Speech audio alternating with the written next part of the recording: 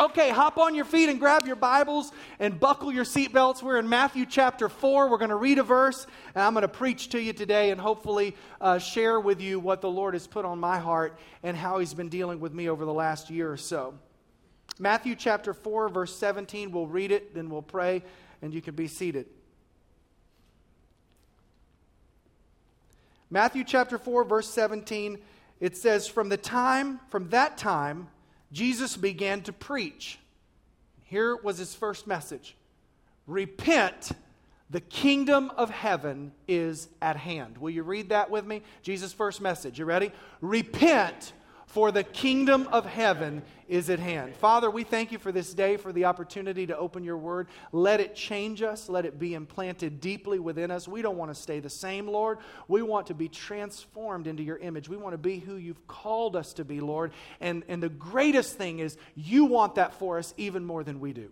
So help us, Holy Spirit, in Jesus' name, amen. Okay, turn around, slap somebody before you're seated, elbow them, high five them, right hook, left hook, throw a Floyd or a Mayweather or something on them. Kentucky Derby them, whatever.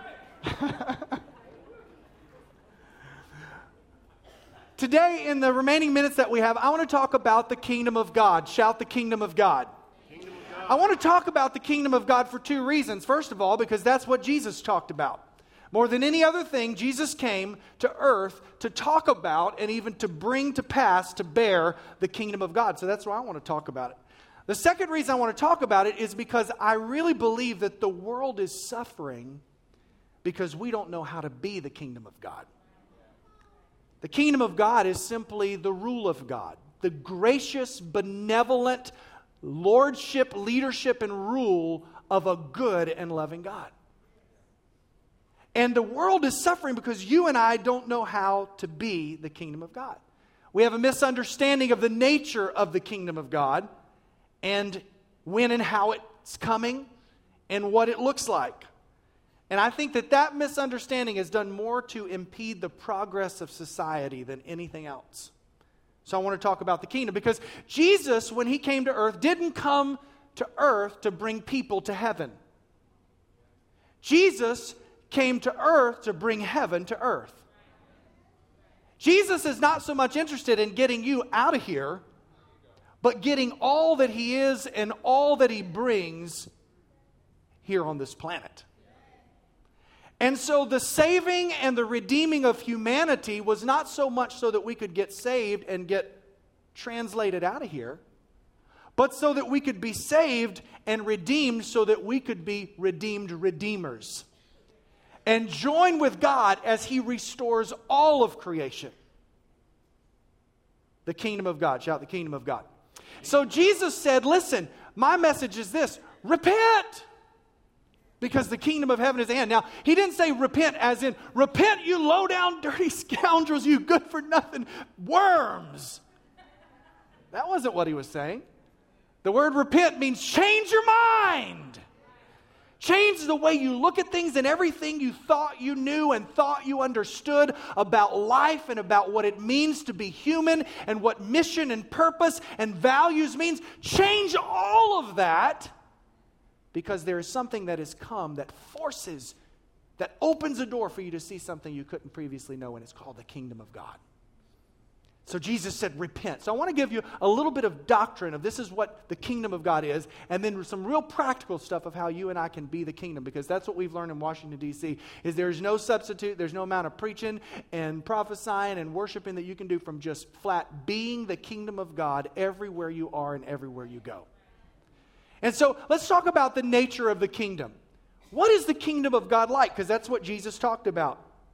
I want to give you a few words that describe what the nature of the kingdom of God is. Remember, the kingdom of God, just the gracious rule of God that has come to earth. It's Jesus Himself. What is the nature of the kingdom? First of all, it is inbreaking. Everybody shout inbreaking. That means that the kingdom of God is such that it is, Jesus said, at hand. It's not far away, it's not out of reach, but it's at hand, it's right here. It is upon us. It breaks into every situation, every walk of life, into everybody's stuff. Jesus uses terms like the kingdom of God is suffers violence, and the violent take it by force because it breaks into our situation. Isaiah said the government of God is increasing. It's ever increasing. It's never diminishing. It's always growing larger and larger. There's a concept in theology that says the kingdom is an already but not yet kingdom. It's already here because Jesus has come, but we don't see it yet in its fullness. Because there will come a day when Jesus does physically, bodily return to this planet. And when he puts his feet on this planet, then the kingdom of God will be fully manifested. And this world that we look outside on days like today and say, man, that tree is beautiful, those flowers are gorgeous, this weather is incredible. We look at it as pretty as it is, and we know that it is still under a curse. The curse of sin. But when Jesus returns and that curse is lifted, you've not seen a flower till you see a redeemed flower. Because Jesus does care about the planet, and he cares about the universe and all of humanity because he created it.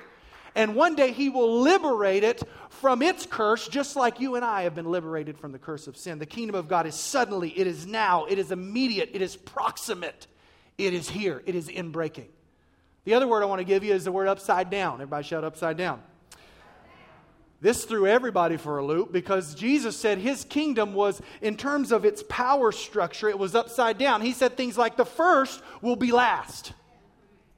And those who are least are really the greatest. Just a little verses down from where we read, he looks at the crowd on the Mount of Olives and he says, happy, blessed are those who are poor in spirit and those who are mourning and those who have been rejected. He's looking at the people all around him and he's saying, this is who the kingdom of God has come for. Not the greatest, but the least. It's an upside down kingdom where the common, ordinary has become the tools that God uses instead of the elite. It's an inside-out kingdom. Everybody shout inside out. So when Jesus came, he took the whole concept of religion and relationship with God and turned it inside out.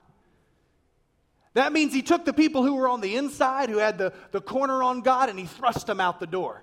And he took the prostitutes and the sinners and the harlots and he brought them on the inside. He said, I didn't come to call the righteous to repentance, but the sinners. I came to welcome those who at least have enough sense to know they need God. Amen. He said, this is an inside-out kingdom. It's not like the old law that you're used to that's more concerned about the outside and can be a whitewashed tomb. But this is a kingdom of the heart where the fundamental issues of life are to bear, not just outward complicity, not just complying on the outside, but God's kingdom comes and it hits us right in the heart. And in the words of the prophet Ezekiel, he says, I will take out their heart of stone and I will put in them a heart of flesh. That they're not going to know me by what they read on tablets of stone, but they're going to know me on the inside. The kingdom is an inside-out kingdom. It's a forward-back kingdom. Shout forward back. Now this is interesting because the kingdom of God will one day be fully expressed and fully consummated at a future date when Jesus returns, right? But you and I, because he has come, we have tasted of the kingdom that yet will be. We have the Holy Spirit, God himself, living on the inside of us, bringing his healing and his power and his restoration. We who have been far from God now have been brought near to God, and the kingdom of God has broken into our lives. It's a forward back because that which will be, we've already received a taste of it right now. How can you be happy in an unhappy situation? How can you have peace in the middle of the storm? How can you have freedom when the world is bound? Because the kingdom of God that is forward has come backward and visited us in our day. Amen. Jesus said, repent, for the kingdom of heaven is at hand. And then the last thing about the kingdom, as we understand this, it's important that we understand it. This is all that Jesus talked about was the kingdom of God, is that it is countercultural. Shout countercultural. In terms of the influence of the kingdom of God, it's countercultural in two ways. Sometimes the kingdom of God is countercultural in that it runs ahead of culture in the way that culture is moving, but it runs so far ahead that it's counter the culture. Let me give you an example. As it relates to women, The culture of Jesus' day did not value women. They were just above slaves. But the kingdom of God is countercultural in that Jesus welcomed women. His greatest followers and first evangelists were women. He empowered them far above the culture there, so that even in the early church we see women apostles and women prophets, and he did more for the cause of women. This backwards notion that religion sets women back is so far from Scripture, because the kingdom of God is countercultural in that sometimes it runs way ahead of culture. In slaves, even though there were slaves in biblical times, the conditions for the Christians and their slaves was far ahead of those who were not believers. And sometimes it's countercultural, though, in that the kingdom of God swims against culture. And we see this in terms of something like the sexual ethic, where in the day that Jesus lived, it was the Greco-Roman culture, and it was whatever, however, whenever, with whomever. Much like our day. But the kingdom of God starts in the Old Testament. You see it with a kind of a wide open, where you got, patriarchs with a few wives, right? And Solomon with a lot of them, right? But as you move through the narrative of Scripture into the New Testament, it gets more restrictive. The sexual ethic across Scripture gets more restrictive, not more empowering. So with women, it gets more empowering. With sex, it gets more restrictive, so that Paul would say that sex is God's gift to a husband and wife, male and female, as complementary genders who come together in one flesh with the ability to bring life into the world. So sometimes it goes ahead of culture, sometimes it goes against culture. It's the countercultural nature of the kingdom of God. Shout, I'm getting it, Pastor D.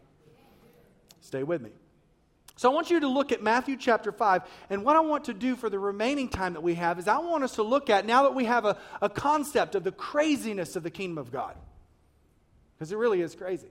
People look at you, if you're living in the kingdom, and they say, I don't understand it. You give 10% of your money, and you never have financial, God always provides for you. I keep 100% of my money, and I'm in debt up to my eyeballs. That doesn't make sense. Now, I want to give you 4 ways that we are to be the kingdom of God in the earth, because this is what I know, is that Jesus talked about the kingdom of God, and the greatest hindrance to the world knowing Jesus is that we don't know how to be the kingdom of God. Because if we were as countercultural, as upside down, as inside out, as forward back, as inbreaking, as Jesus in the kingdom of God, where we live, in our family, in our home, in our job, in our marriage, then the world would have to face and come to bear and receive the goodness of the kingdom of God. So let's look at Matthew 5. I want to give you 4 ways that we are to be the kingdom of God right now. And what I want to say as a precursor to this is that in Scripture, the indicative, the imperative always flows from the indicative. What that means is that the commands as to how we are to live always come second from who we are to be.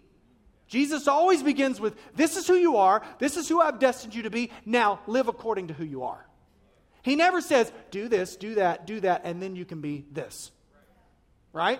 It's not a works-based righteousness. It's you are the righteousness of God in Christ Jesus, now live like it.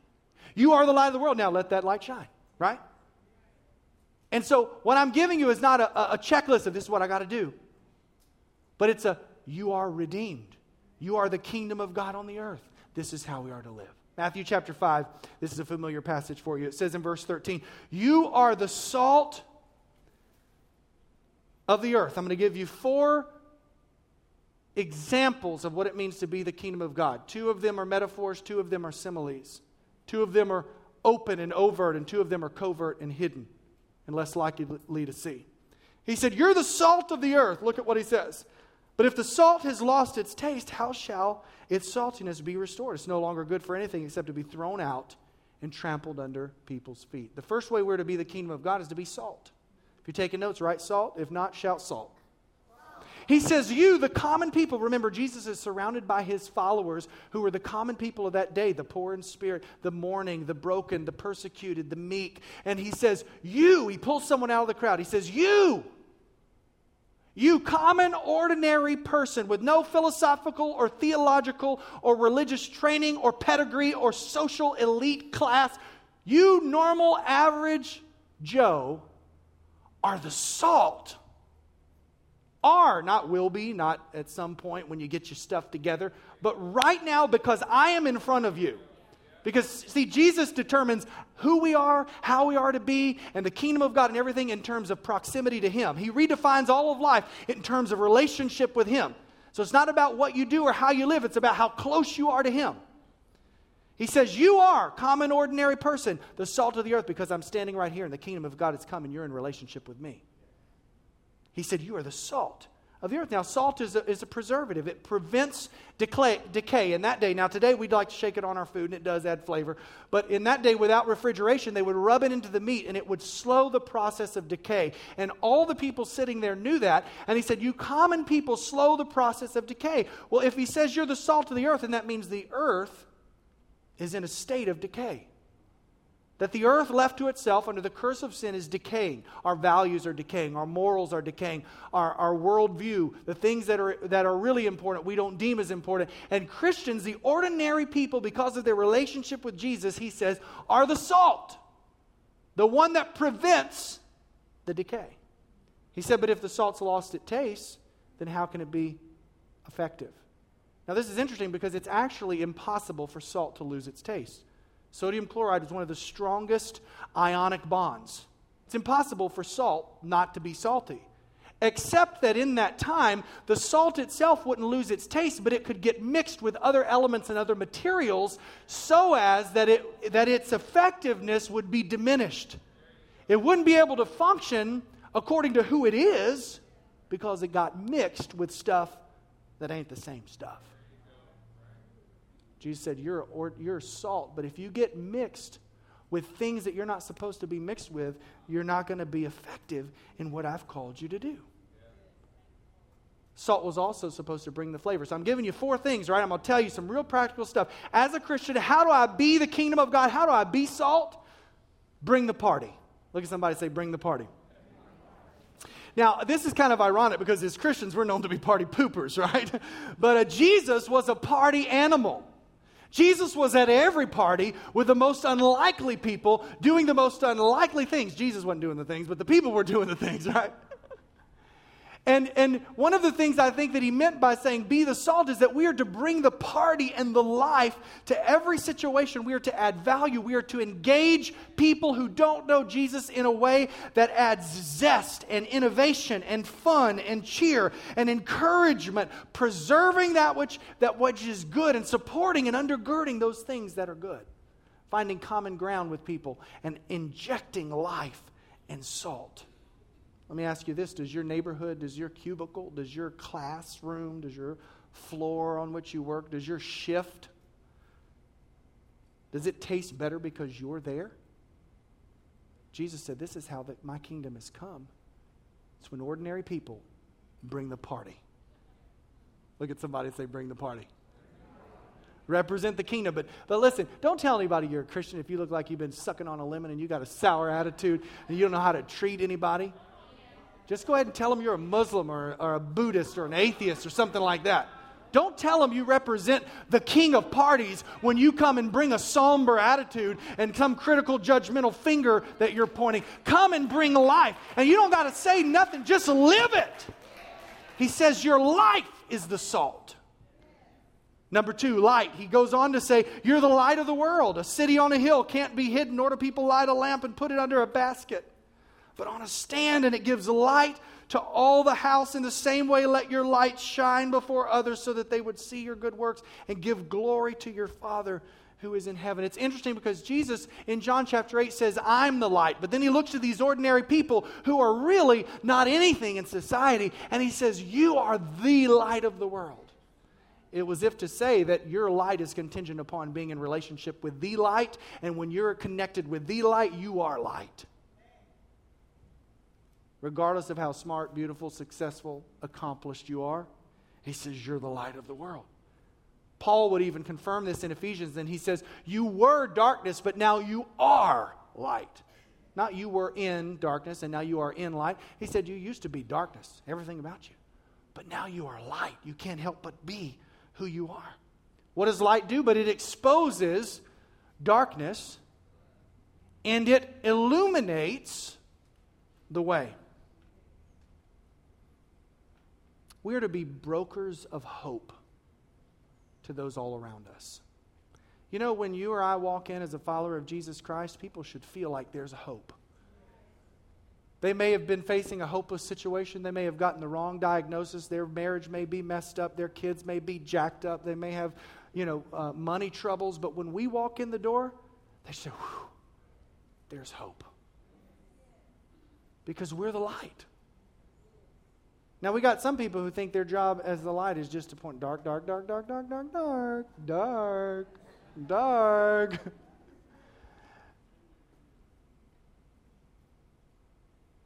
Do you have to walk in a room and say, dark? You just flip on the switch, say, light, right? Just shine. We should bring possibility and ideas and good. And light in Scripture always represents health and vitality and guidance and solutions. My God, can we get some Christians who have solution-mindedness? Not problem-diagnosing Christians, but solution-oriented Christians who, when they walk, good, I'm so glad Bill's here because, man, we know we're going to get this thing fixed as he brings hope. He brings light. I'm so glad so-and-so's on my shift today because I know whatever we go through, there's going to be some hope.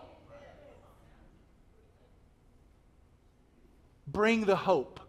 Look at somebody and say, bring the hope. Listen, you want to be salt and light. You want to be the kingdom of God everywhere you are. Bring the party and bring the hope. Be salt and be light everywhere you go. Do people see a better future because you're around? They should if the kingdom has truly come to you. Now, these are open, overt things that we can see light and we can taste salt. Amen? The Jesus in you, it's more instantaneous. It's right now. It happens. You flip on a light switch, bam, the whole room is eliminated. You put salt on your food, you can taste the zest. You can taste the flavor. Now, there are two more that Jesus gives in Matthew chapter 13. Flip over there to Matthew chapter 13. And these are similes where he says the kingdom of heaven is like. But these are not as obvious. These aren't as overt. These are more subtle ways. But they're subtle and they're long-term, but they're very, very powerful. And look at what Jesus says in Matthew chapter 13. He says in verse 31, he put another parable before them, and he said, the kingdom of heaven is like. Now remember, Jesus just overwhelmingly talked about the kingdom of heaven, the kingdom of God. That's what he was talking about. He said, the kingdom of heaven is like what? A grain of mustard seed that a man took and sowed in his field, and it's the smallest of all seeds, but when it is grown, everybody shout, when it is grown. So we don't like to wait for it to grow. We want to plant it and reap it, bless God, because we shouted 3 times, touched 4 people, did a circle, had somebody lay their hand on us, Brother Wonderful, prophesy over us, and that seed should already be up out of the ground, ready to harvest. I feel a little bit of Bible Belt southernness coming back at me. I feel a little Pentecostal preach coming. No. Jesus said, this seed is planted, man, but when it has fully grown, it's the smallest of seeds. When it's fully grown, look at what he says.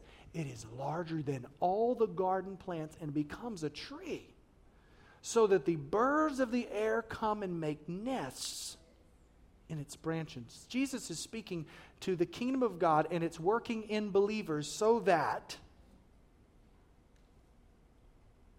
we see potential. We cultivate possibility in others. We have a stewardship. The kingdom of God has been given to us not for consumption, but for stewardship. When you get a seed, you'd be a fool to pick that seed up, put it in your mouth, crunch on it, that's it. It's over, right? What do? You plant it, and then you cultivate it.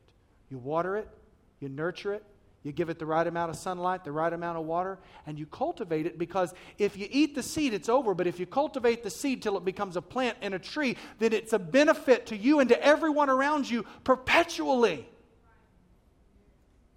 Seed, everybody shout, I'm a seed. And Jesus is speaking to the power of small things. I don't like small things. I like big things. I wish our church in D.C. was bigger. I don't like small things. I like big things. In D.C., everybody drives a Prius. I don't like Prius. I'm a big old boy. I like a big vehicle. But I had to trade my XL Ford Expedition XLTEL, extra length, for a little Buick Enclave crossover, so that I could park parallel on every street of Washington, D.C. Because I like big, nobody likes small things. But here's the deal. Everything big starts as something small. Nothing great ever started big. Everything great started small. Jesus said, the kingdom of God, the people of God, we are never in the majority. If we are, we're wrong. We're not the people of God. We're the seed, right? But the seed is powerful in that it can grow, and it may not be the majority, but the majority will find hope and rest in the branches of the tree that is the kingdom of God. We should be resourcing and growing and developing people. And here's the little catchphrase for this one. How are we to be the kingdom of God? Number 3, bring the progress. When you walk into the room, things should progress. People should feel resourced and equipped. They should feel a little more able to do what they're doing. Because the kingdom of God is coming. The kingdom of God is a progressing, increasing kingdom. We should bring the progress wherever we go. Ask yourself this question: how can I develop, cultivate, resource, progress this person, this organization, this group, this company, this block? You say, well, I'm just one person, Pastor D. How can I do that? I love the quote that says, to the world, you may be just one person, but to one person, you may be the world. If you're a seed. The kingdom of heaven is like a seed. And then look at what he says in the next one. This is our last one that we're going to look at today. He says, he told them another parable in verse 33 of Matthew 13. He said, the kingdom of heaven is like leaven. Everybody shout leaven. That a woman, and I love this because look, he's talking about women, man. Jesus is the most female-friendly, female-promoting. He should be the champion poster boy of the feminist cause. Jesus was anything but repressive to women. He said, so the kingdom of heaven is like leaven that a woman took and hid. Look at what he says. Hid. Circle the word hid. Everybody say hid. Like when it has grown. This is the same point. Hid. You can't see it. Hid in 3 measures of flour. This is about 50 pounds of flour. A little measure and 50 pounds of flour till it was all leavened. Number 4, how are we to be the kingdom? We are leaven. Everybody shout leaven. This speaks to our influence. He says, she took just a little bit of influence and put it in 50 pounds of flour. A little bit of leaven and 50 pounds of flour. And the whole flour was impacted by that little bit of leaven. This deals with the pervasive nature of the kingdom of God. The incremental nature of the kingdom of God. You see, we want the kingdom of God in its fullness right now, right? That's what I signed up for. You want me to cross the line? You want me to commit to Jesus? Then I want it all, baby. I want I want it now. I want my marriage. I want my, right? And we fool people when we tell them that's what Jesus came to give. Baloney. Jesus is not going to give you the whole enchilada. Jesus is going to give you a bean. And he's going to say, work that bean, cultivate that bean, and then you could, right? Because the kingdom of God is incremental. It comes little by little. They didn't get the whole promised land at one time. They got it army by army, step by step, foot in front of the other, right? But they got the whole thing. It's pervasive. The kingdom of God is pervasive. It's like leaven because it is effective. Leaven is a rising agent. It's a rising agent. It modifies and transforms that to which it has been implanted to make it better. It is catalytic. Everybody shout catalytic. That means it connects things that shouldn't be connected so that it rises the whole thing. And here's number 4. How are you to be the kingdom of God? Bring the lift. Look at somebody and say, bring the lift. Bring the party. Right? What else are you going to bring? Bring the hope. bring the progress, and bring the lift. When you walk in the room, the kingdom of God has showed up. Don't you like that Southeast Texas? It showed up.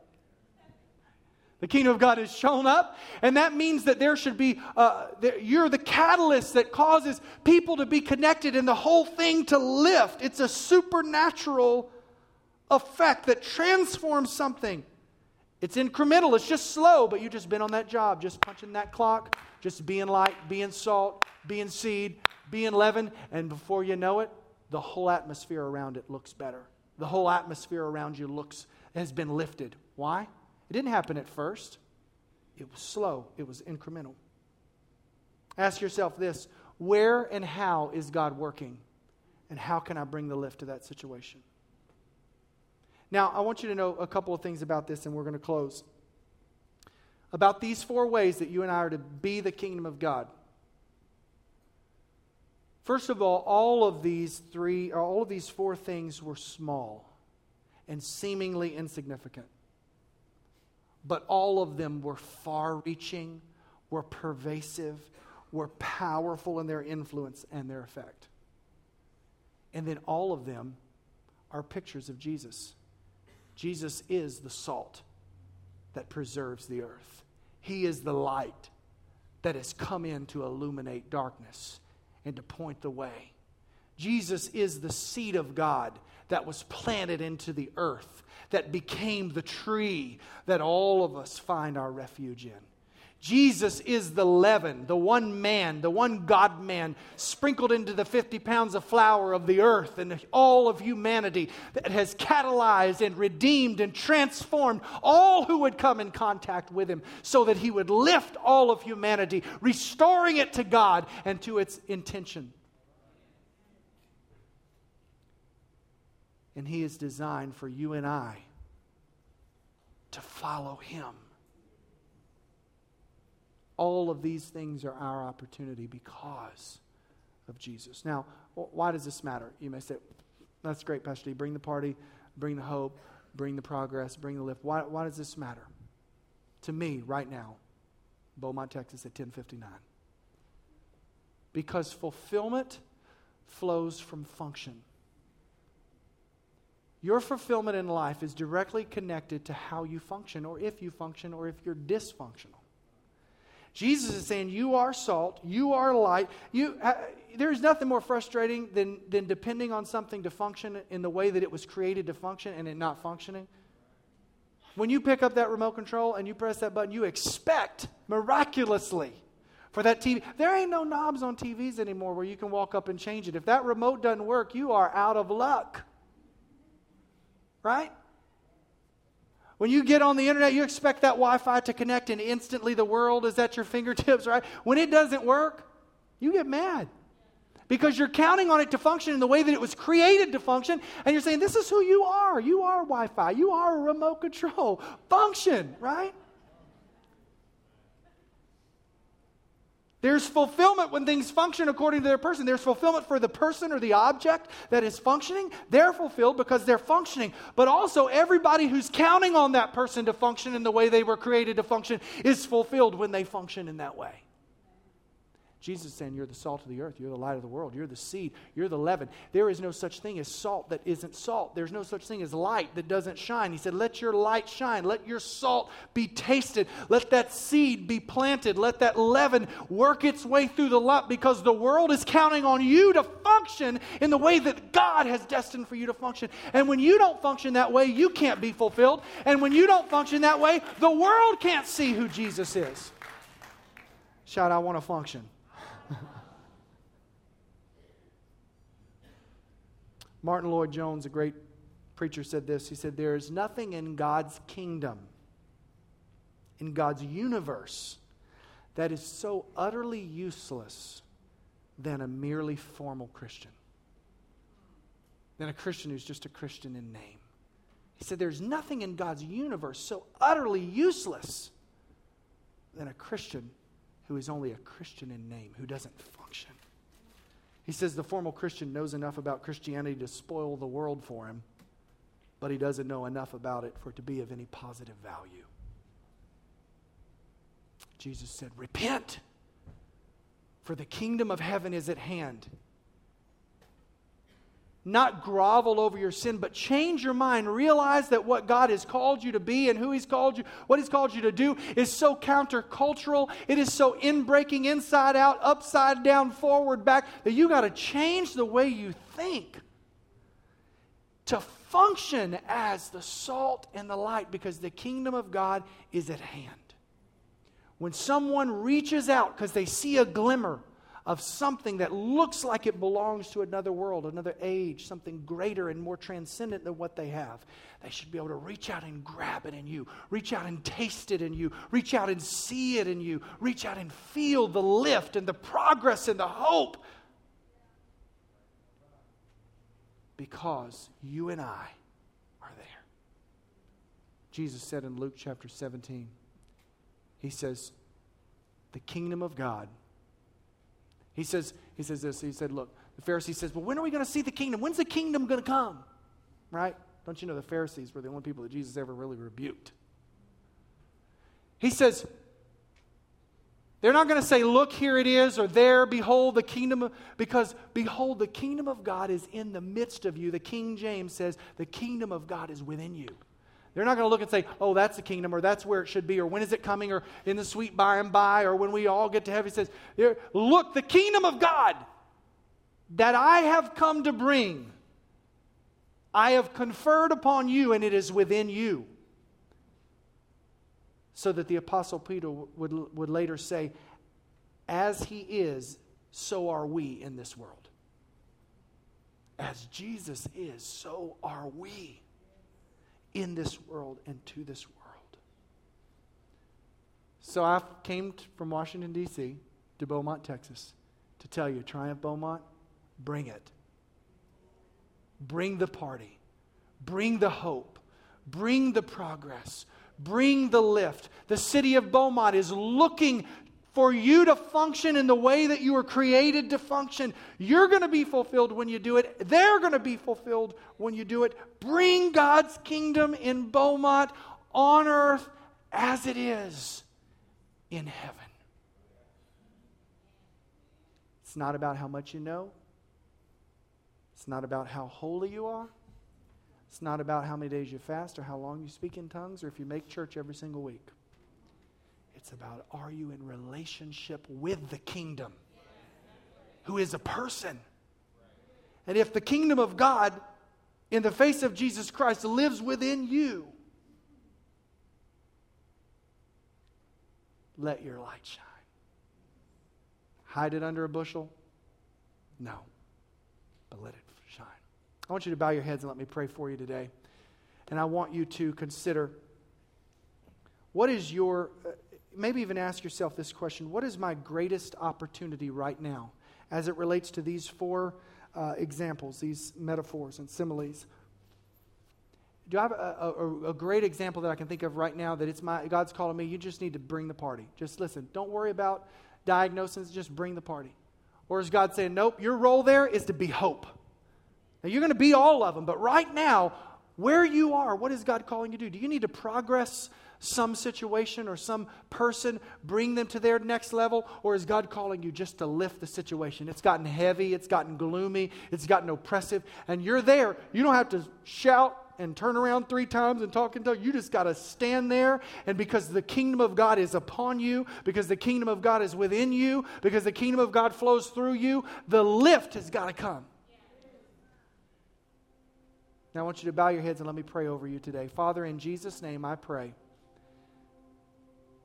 that each person who has received this word with gladness and it's been planted deeply within their heart, I pray that you would cause us to repent, to change our mind, to change our worldview, the things that we are walking through and the lenses through which we look. God, help us to see that the kingdom of God has come.